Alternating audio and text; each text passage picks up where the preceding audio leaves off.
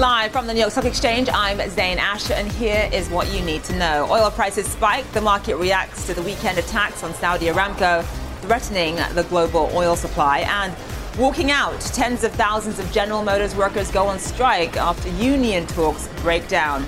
And Purdue Pharma files for bankruptcy. The maker of Oxycontin came to a framework agreement to settle lawsuits over the opioid epidemic. It's Monday, and this is First Move.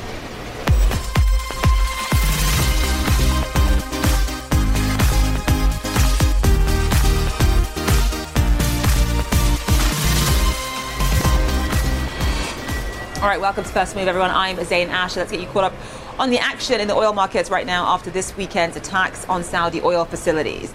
Oil prices took their biggest jump in decades earlier in the day, with Brent crude surging almost 20%, about 10% right now. Prices are off their highs, but still posting one of their biggest daily advances in years. Both Brent and the US, as I mentioned, are up about 10% right now. Here on Wall Street, futures are pointing to losses of more than 0.25% for US stocks as investors ponder the economic implication of the attacks and the chances of a US retaliatory strike. The global oil outlook will be one of the big factors for the Fed to consider as it meets to discuss interest rates this week. And stocks are lower across the board in Europe.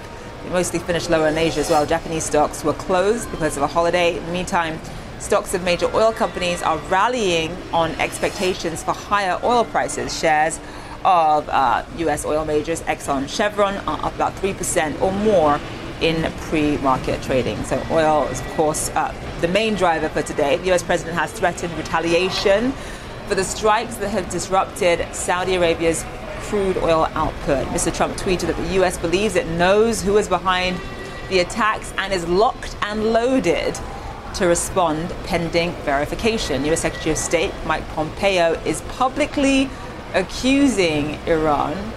Tehran has denied responsibility, but a commander of the Revolutionary Guard Corps says Iran is ready for war. Nick Robertson is in Saudi capital Riyadh. We've also got John Defterios live for us in Abu Dhabi. Nick, I want to begin with you, though.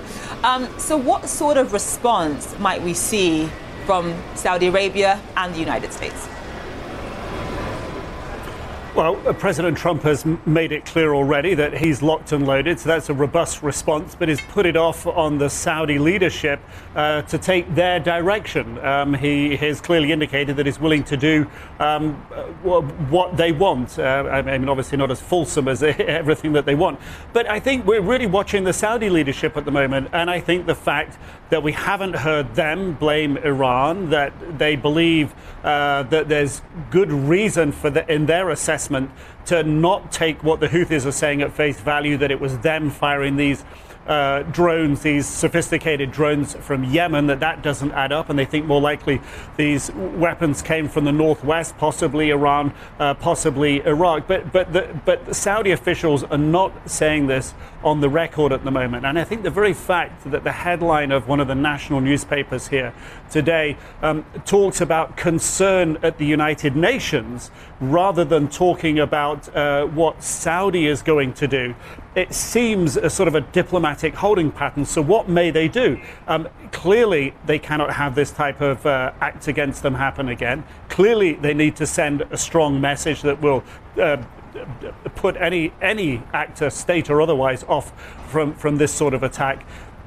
And it's hard to imagine how that can be achieved diplomatically. However, the UNGA is a few days away, and that's worth noting. But a military strike of some sort still seems to be an option. But we don't know what the leadership here, the government in Saudi Arabia, is considering, because they're not saying it. They're not making it public. And I think this is an expression of caution, but it's also an expression here that this is a very, very finely balanced, complex situation that's taken regional tensions to an absolute new level that hasn't been seen here in decades.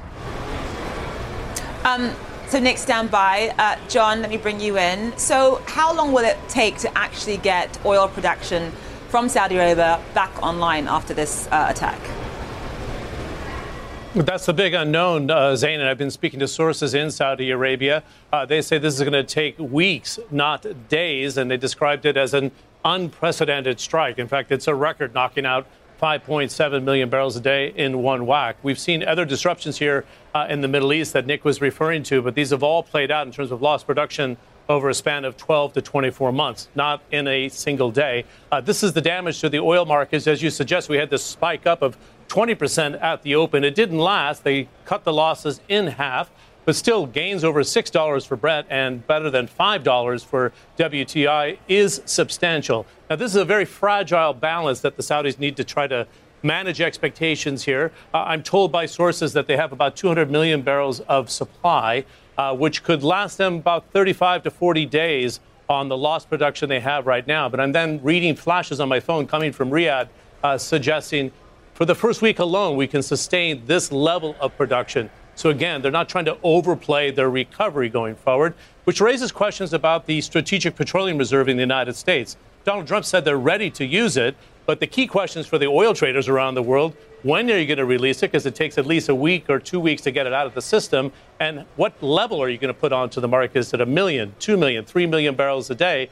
Because that's the void that we're talking about right now. And again, for context here, having covered the invasion of Kuwait back to 1990, it shocked the world oil market, but this is on an entirely different scale in size. Same thing with the Iran-Iraq war, the invasion of Iraq, the overthrow of Gaddafi in Libya.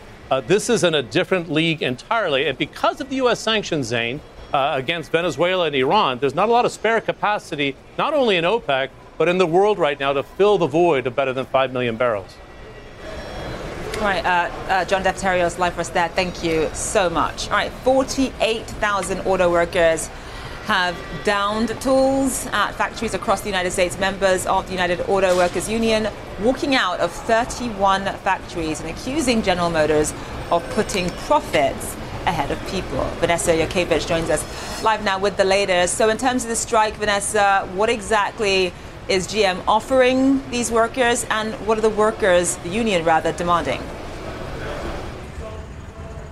Yeah, good morning, Zain. These workers behind me have been out here, some since midnight when this strike took place. This is because GM and the UAW, the union, could not come to an agreement. If you take a look, some of these workers have been in this picket line for hours now. And what General Motors is saying is that they have offered a very strong and fair contract, but the union is saying, hey, this does not go far enough. They are asking for stronger health benefits, for more of an aggressive starting wage for these employees, and also more protections for their employees. We spoke to one woman very early in the morning who had been out here since about midnight, and we asked her why she's here today on strike. Take a listen. We're striking because we want to be treated fairly. This job is very important to me. I am a third-generation General Motors employee. Okay, I have two sisters that work here at Detroit Hamtramck with me as well. My father was here and his uncle before him. 3 generations. I have children, and my children will have children, and I want this place to still be around for them. Blood, sweat, and tears. You bleed, you cry, you get upset, you get frustrated, you get rolled up, you get put out. You know, we work hard for these cars. We do this so that you guys can have a quality product. If the company is profitable, we want to share in those profits. And many of these workers out here for hours, and I asked them, how long do they plan to strike? They say as long as it takes. They're really hoping that the union can go into a meeting today and negotiate on their behalf for fair wages. They are going to be out here, though, Zain, as long as that takes. Zain? And let's just give us more context about what's going to be happening in these talks. It's about to happen in about an hour or so from now, 10 a.m. Eastern time, because as long as this strike continues, I mean, it could really hit GM hard in terms of profitability.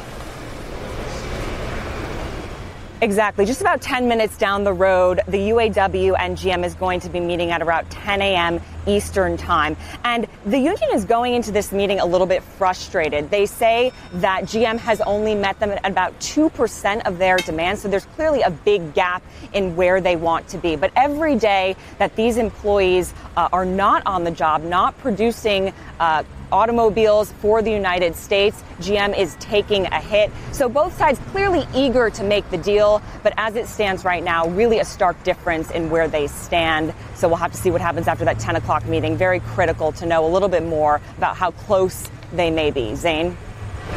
All right, Vanessa Yukevich, thank you so much. Appreciate it.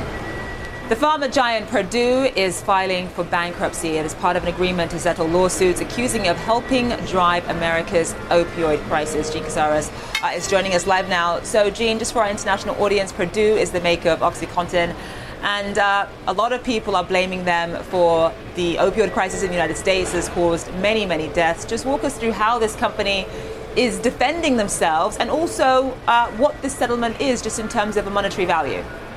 Exactly. Well, this is the mega giant Purdue Pharma in the United States. They manufacture OxyContin.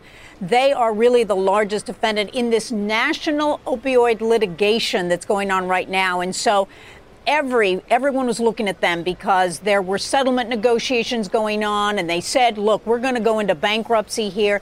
They did. They filed it last night. What does that mean? Well, there will be a plan of reorganization because it now will all be in the bankruptcy court. But what had been agreed to prior to filing for bankruptcy was this. The Sackler family that owns Purdue Pharma would guarantee $3 billion would be given to communities and states and municipalities all over the country. In addition to that, they will sell Purdue Pharma and 30 to 40 of their international businesses. 90% of those proceeds will be given to communities around the country. 10% will be kept by the Sackler family. Also, they are now manufacturing a drug that will be given to those around the country that are currently addicted. The Sacklers say they will take no monies from this. It is worth $4 billion, but that will be distributed all around the country and to territories. Very important to the Sackler family because they have been sued personally, individually, by so many states and others. It's called a channel injunction. They will want the federal court to not have them be personally responsible for anything, but to have it to be part of the bankruptcy proceeding. That's up to the judge. And will they continue to sell opioids at all? Well, that's an open question. The judge will make the decision. The test is it beneficial to creditors? Of course, it would be because they'll get money, but the negative is the morality of this, because that's the whole point why this all happened, is because of the selling of opioids. Zane? So, Jean, just to put this into context for our viewers, Purdue and the Sackler family allegedly knew that this drug, OxyContin, was highly addictive and very, very high strength, and they continued to market it very, very aggressively. Have they actually admitted to wrongdoing in the various statements that they put out? No, they have not admitted to wrongdoing, and as part of any settlement agreement, they would not admit to wrongdoing.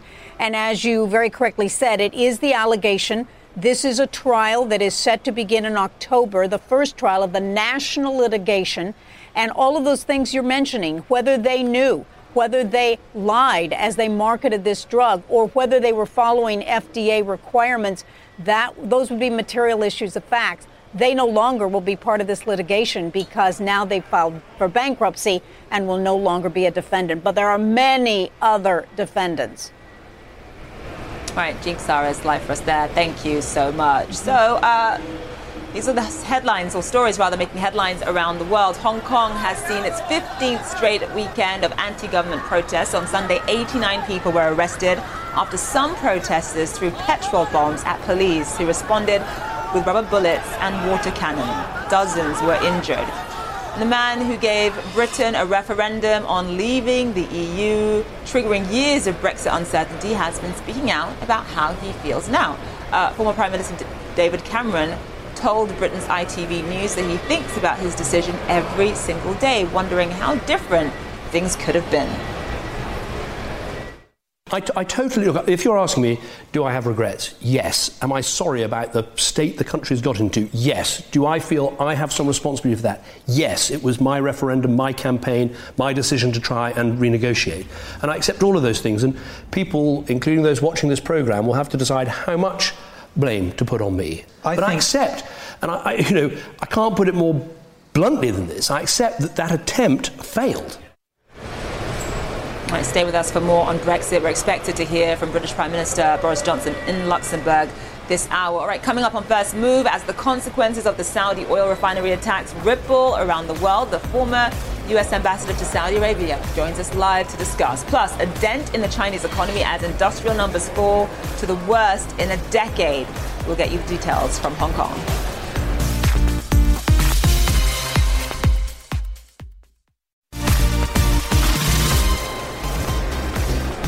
All right, welcome back to First Move. U.S. futures are still pointing to a lower open across the board here on Wall Street. Take a look there. The Dow is down about 100 points or so. All of this after this weekend's drone attacks on Saudi oil facilities. Stocks look to pull back after 3 straight weeks of gain. The Dow has actually risen for 8 straight sessions on hopes that the U.S. and the Chinese are inching ever so slowly towards a trade deal. Safe havens like gold are higher today. And U.S. Treasury yields are falling as investors snap up less risky assets following the Saudi attacks. Now, the slowing Chinese economy is heavily dependent on oil imports, and its economy could be hit hard by higher prices. All of this as the Chinese manufacturing sector continues to weaken. Andrew Stevens joins us live now from Hong Kong. So, Andrew, we obviously saw disappointing new numbers from Chinese factories today. Just walk us through how the trade war has impacted China already in the context of a slowing economy. Yeah, that's right, Zane. We've got some fairly graphic numbers coming out today just showing exactly how the Chinese economy is slowing. And it's all been underpinned by a pretty startling revelation from the number 2 of the Chinese hierarchy, Li Keqiang, who's basically the premier of China, who said today that it was going to be very difficult for China to get 6% growth or above. Now, China has actually made it a target of between 6 and 6.5% growth for 2019. And you have the man who's usually regarded as the economic leader in China now saying it's going to be a very, very tough ask and everything seems to be pointing down. And he's saying that on the back of these numbers which we've seen today. Industrial production weaker than expected. The stuff that factories are producing, the stuff that they're selling around the world, particularly to the US. Industrial production up 4.5%. It was supposed to be penciled in to be 5.2% higher. So that gives you an idea of just how quickly it's falling and how much more it's falling than economists are thinking, Zane. Retail sales came out today, 7.5% growth for the month of August. That was again against an expectation of 7.9%. Fixed asset investment for the first 8 of the years coming in at 5.5%, again below expectations. So 3 big pointers there. You've got factory output, you've got people not buying anymore, and you've got people investing less as well. So you put those 3 together, they are 3 key engines of growth for China, all slowing more sharply than expected, and all because of the trade war and because of the fact that China has been slowing for the past couple of years because they've been trying to deleverage, trying to get the debt out of the system, Zane. Yeah, so trade war, obviously one factor there. But let's talk about the fallout from the Saudi oil fields attacks that we saw this weekend. What is likely going to be the impact on Asian countries, specifically China, countries that really rely heavily on Saudi oil? Well, you're right about China. China is the world's biggest importer of oil. It imports about 9 million barrels a day, which incidentally is roughly what Saudi Arabia produces. It doesn't import all from Saudi. About half of all China's imports come from the Middle East. But the point is, you've got now oil prices 10% higher.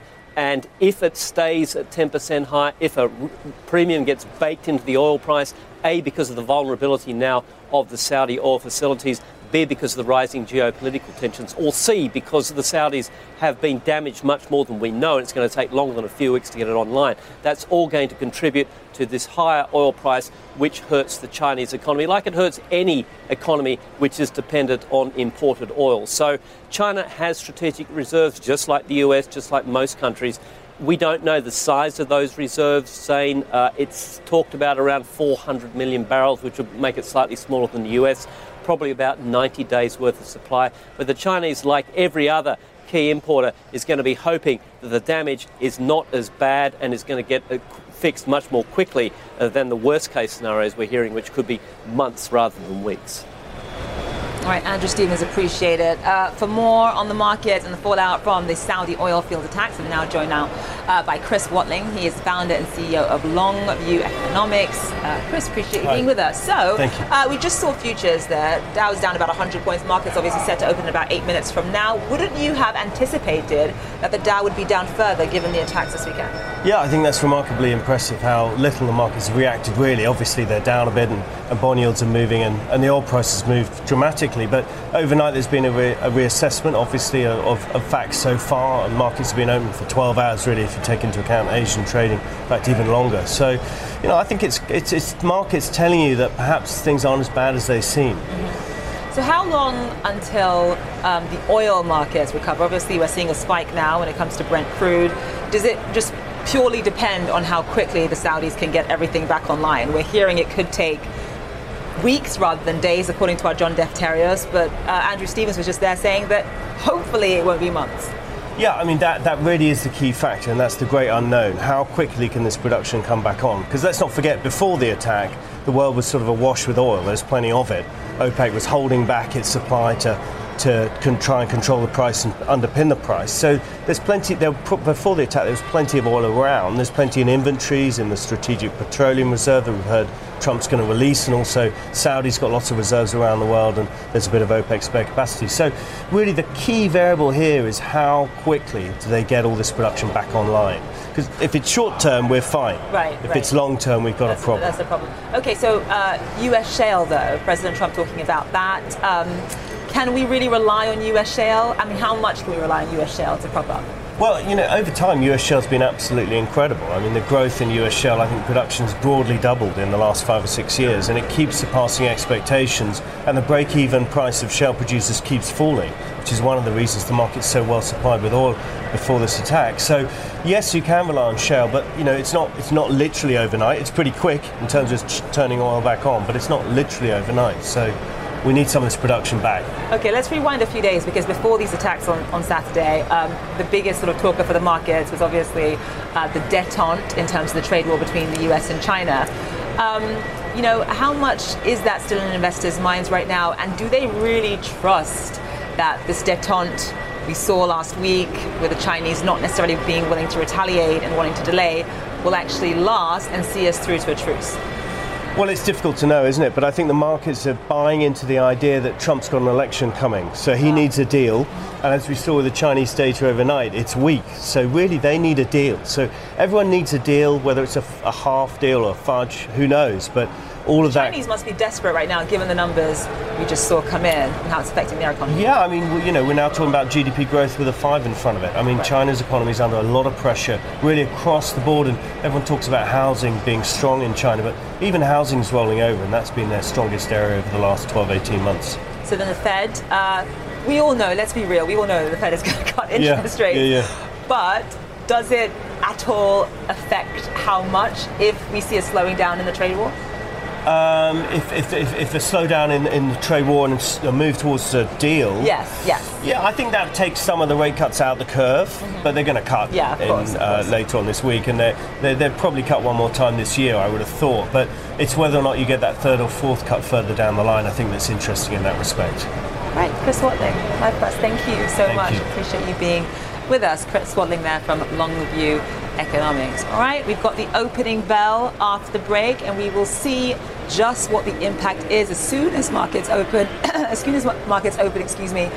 Of the Saudi oil attack that happened this weekend. You see the Dow there just down about 100 points. My guest was just saying that it's remarkable that the market is that resilient, that we're not down even further than that. All right, see you on the other side of this break.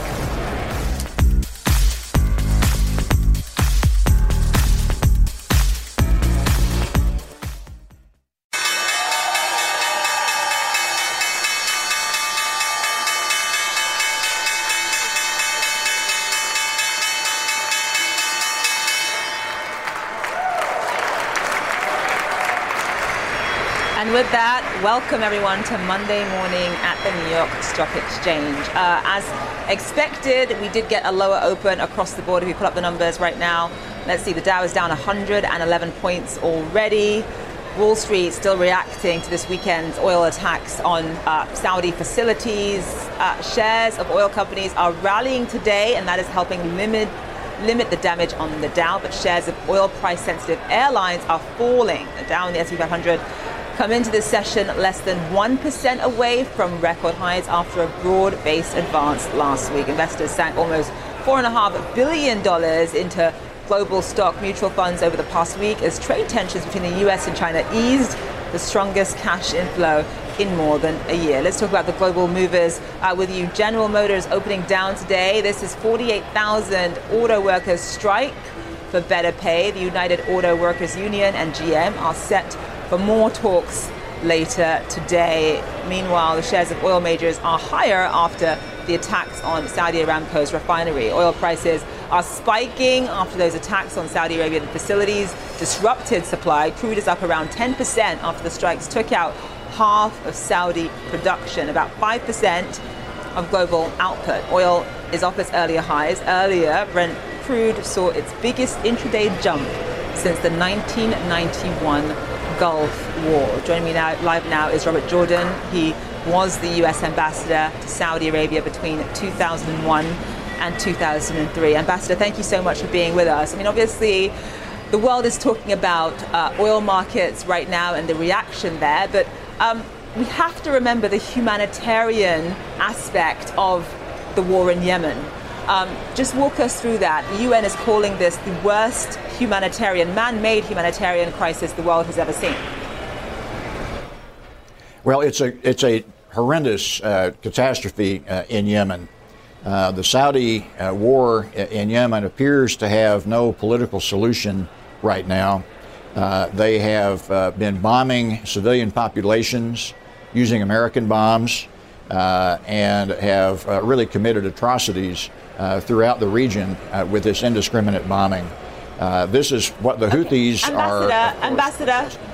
Ambassador, unfortunately, I have to interrupt you because we've got a press conference on the oil attack on Saturday in Saudi Arabia. Let's listen in. The preliminary investigation shows that the attack came from the Yemeni territories,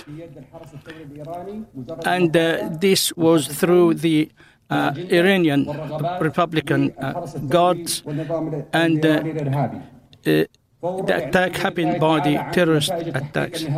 The final results of the investigations will be announced as soon as they finish. Once the Saudi Arabian authorities have finished in accordance with international law, there will be some presentation of the types of arms that were used and the places where the drones have been launched. These are the preliminary investigation indicate that this was Iranian, and we are working to identify the places where they were launched from. There will be a press conference especially for the evidence and the material evidence in order to be shown to the journalists and the media to show where the terrorist attack started from. The initial expert report from the Joint Coalition Forces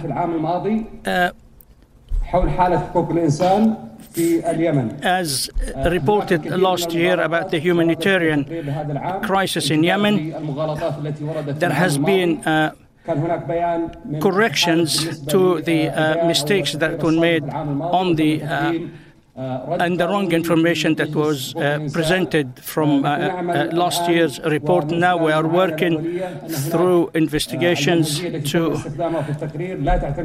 follow that the methodology was used was not the correct methodology to deal with the issues in Yemen. We are here in Saudi Arabia, follow proper procedures and proper laws. All right, you've just been listening to a live press conference from Colonel Turki al-Malik, who's the official spokesperson for the Saudi-led coalition fighting in Yemen, talking about the attack on Saudi oil fields on Saturday that knocked off 5% of the world's oil supply. And they are clearly preparing a response, pointing the finger squarely at the Iranian Revolutionary Guard Corps. I want to bring back Ambassador Robert Jordan, former U.S. ambassador to Saudi Arabia from 2001 to 2003. So just in terms of preparing some kind of response, what sort of calculation goes into this? Obviously, they're conducting an investigation, as they mentioned.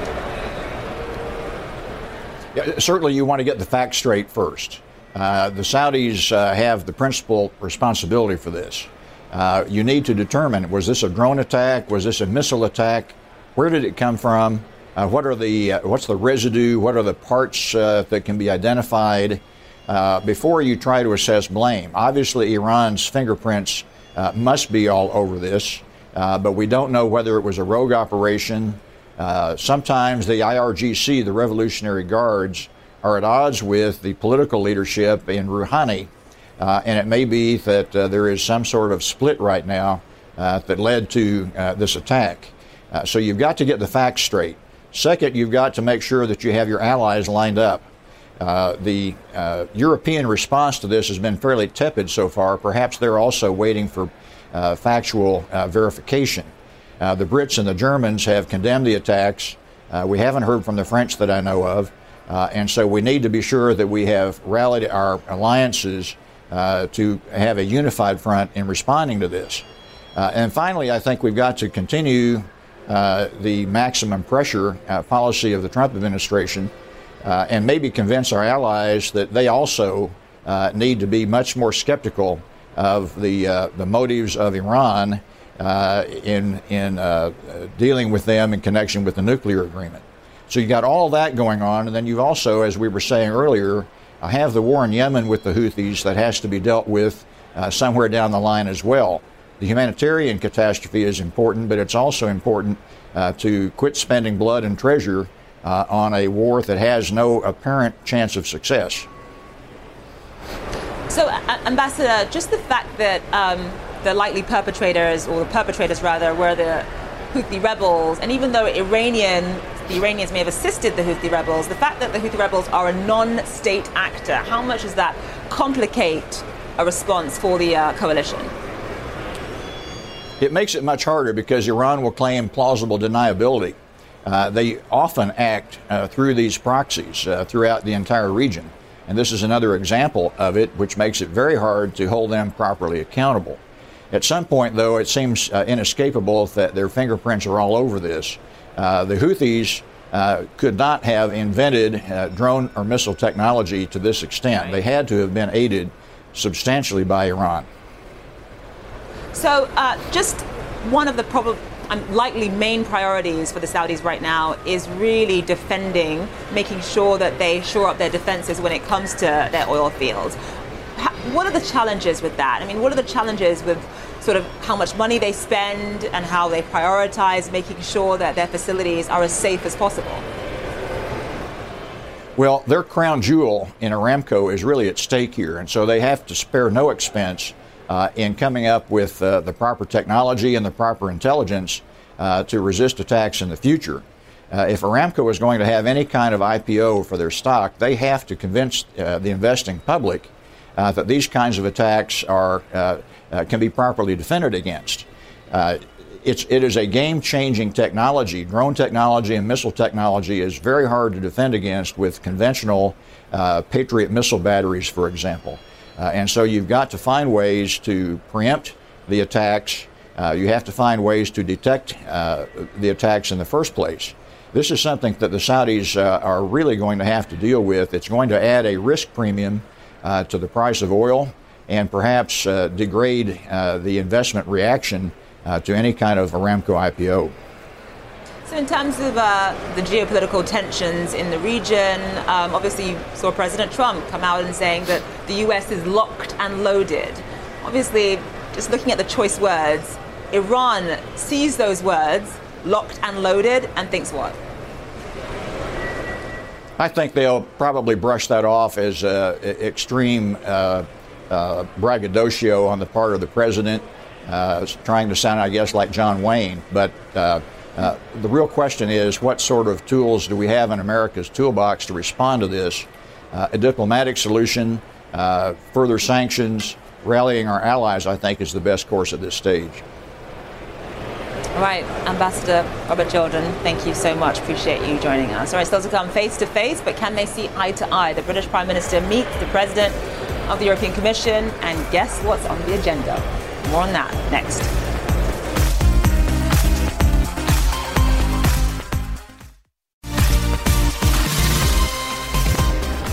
Right now, the British Prime Minister is in Luxembourg meeting with the EU's top officials. Boris Johnson has just been in talks with Luxembourg's Prime Minister after his face-to-face meeting with the European Commission President Jean-Claude Juncker. Nina Dos Santos is in Luxembourg for us. So, Nina, I understand that not much came out of this meeting in terms of the fact that the sticking points still remain and no surprises there. Yeah, it was a 2-hour working lunch. First time that Boris Johnson, after taking the helm at Downing Street 7 weeks ago, has actually met face-to-face with Jean-Claude Juncker, the most powerful man in the European Commission and the person who could really have a big say on how to unlock the Brexit dilemma. They dined for about 2 hours, came out, didn't say an awful lot. Eventually, Downing Street and the European Commission issued their own different statements. Downing Street's one was a bit more optimistic, as we've traditionally seen from Downing Street, saying that these were constructive talks, whereas the European Commission statement was a bit more terse, saying that the EU is willing to work round the clock 24/7 over the next 50 days to come before the next Brexit deadline. But it did remind Boris Johnson that basically the ball is in the UK's court, that the UK needs to come up with concrete proposals to get over this issue of the Irish backstop that's the main sticking point, and that thus far the EU has not seen evidence of those concrete proposals. Well, what we're waiting for here is for Boris Johnson to have a press conference with Xavier Bettel, the Luxembourgish Prime Minister, here. As you can see, in normally placid and taciturn Luxembourg, which is a grand duchy, the second smallest country in the EU, you don't normally get people on the streets, but both here and in the location where the restaurant where the lunch took place with Jean-Claude Juncker, there have been people taking to the streets. This is a rather large, vocal community of dual citizens, some of them who hold British passports, who are dead against Boris Johnson's version of Brexit. And there's also a real feeling here that what we will see is a difference between the way how Downing Street is using language, saying that they're close to a deal, and the EU doggedly saying, frankly, they're as yet nowhere near one, Zain. All right, Nina Dos Santos, live for us from Luxembourg. Thank you so much. So, cautious optimism from British Prime Minister, but how warranted is it? Speak to political commentator and Chatham House Associate Fellow Quinton Peel. So Boris Johnson, Quinton, is saying that he is cautiously optimistic. What exactly is there to be optimistic about? I think very little at this stage. Boris Johnson is in a really difficult hole. He's absolutely promised Scout's honour, do or die, that he will have Britain out of the European Union by the 31st of October, but he's actually facing a parliament where he has no majority. His majority, so to speak, is minus 43, that has passed a law saying he can't do that. He's got to ask for an extension. And they've also blocked him on having an early general election. So he's desperate now to show that he's really trying to get a deal. His problem, I think, is that every time he comes up with any movement that might help get a deal on the British side, on the side of his own supporters, it's moving away from what the rest of the European Union can accept. And if he moves towards the European Union, he loses his own supporters. So he's really trapped. He's trying to make it sound good, but so far there's very little sign of progress. So nobody wants a return to a hard border in Ireland, but just walk us through what the alternatives are. Obviously, the backstop continues to be the main sticking point. Is there a way around that? Well, the most likely would seem to be what they call a Northern Ireland only backstop. That's to say that Northern Ireland would essentially have the same rules and regulations as the Republic of Ireland next door, and then you don't need a border. And that in essence is what the backstop's supposed to do. But the present proposal would have the whole United Kingdom bound by EU rules, and that's what the Brexiters hate. So what about a Northern Ireland only solution? That would be very acceptable to the European Union. They would find that no problem at all. That was their original proposal. The trouble is that the Unionists from Northern Ireland are horrified at the prospect because it would make Northern Ireland effectively different to the rest of the United Kingdom. And they've got a lot of friends among the Brexiters who might well block that. So the chances of getting that through the British Parliament are very low. So just in terms of legally, Prime Minister Boris Johnson technically has until mid-October to get a deal with the EU or ask for an extension. He said that he would rather be dead in a ditch than ask for an extension. But if you could look through your crystal ball, Quentin, do you anticipate that by the middle of October we will see Boris Johnson asking the Europeans for an extension? My crystal ball is somewhat cracked and cloudy, I confess, but I think the chances are that one way or another he will, but he's going to do everything he can to wriggle out of it. And one way is indeed to come back with a deal. And if he can come back with a deal and threaten the British Parliament that actually he really will crash out without any deal at all, with all the really very painful consequences for the British economy and for the British standing in the world, if he does that, then he might just get some people from the opposition, from the Labour side, who've always been inclined to go for Brexit, to come and support him. But it's a very difficult sum to go for. So I think that the chances are he will indeed, one way or another, be forced to ask for some sort of extension.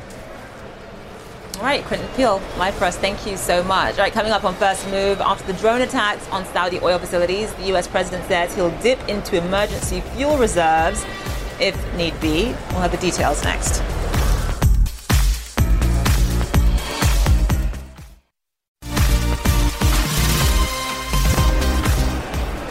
All right, welcome back, everybody. Oil is up about 10% after drone attacks on Saudi Arabian oil facilities reduced global supplies. Earlier, crude shot up about 20%. That is the biggest intraday spike since the 1991 Gulf War. The Saudi refinery attacks have clearly spooked the U.S. President Trump authorized the release of oil from the country's huge emergency reserve, if needed. For more on this and how these attacks have impacted oil stocks, Paul LaMonica joins us live now. So let's talk about U.S. shale, Paul. How is that likely to take the load off of Saudi Arabia?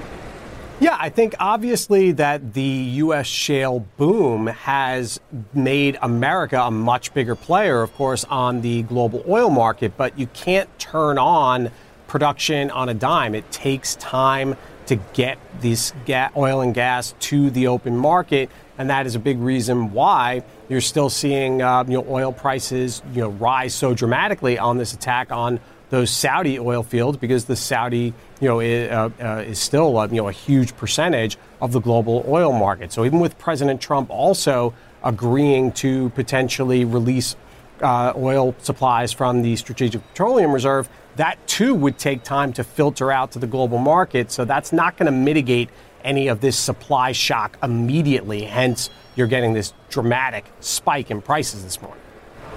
And the spike in prices is affecting various stocks differently. On the one hand, oil companies are getting a boost because of the higher prices, obviously being more beneficial to their profitability. But on the other hand, airline stocks weakened as a result of this because they rely heavily on oil as a cost.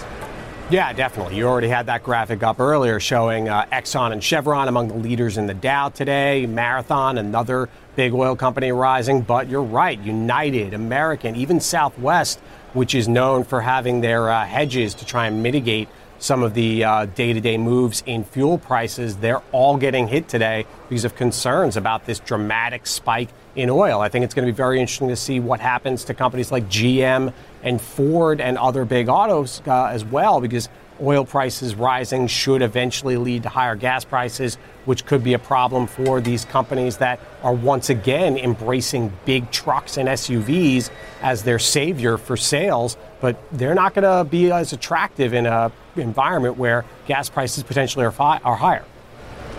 All right, Paul and Monica, live for us there. Thank you so much. And before I leave you, I want to give you today's boardroom brief. Shares of Airbus are falling in Paris as the U.S. moves closer to placing tariffs on EU exporters. It's all part of a long-running dispute over state subsidies for plane makers. On Sunday, the World Trade Organization agreed to a U.S. request to hit the EU with tariffs. And shares in Norwegian Air are up over 5% after bondholders agreed to support the airline's debt relief plan. They're letting the airline postpone the repayment of $380 million of loans by up to 2 years. And a Chinese state-run newspaper has criticized the bid by Hong Kong Stock Exchange to buy the London Stock Exchange.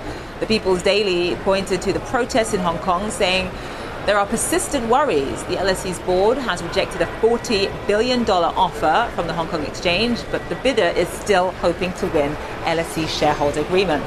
That's it for the show. Thank you so much for watching. I'm Zain Asher.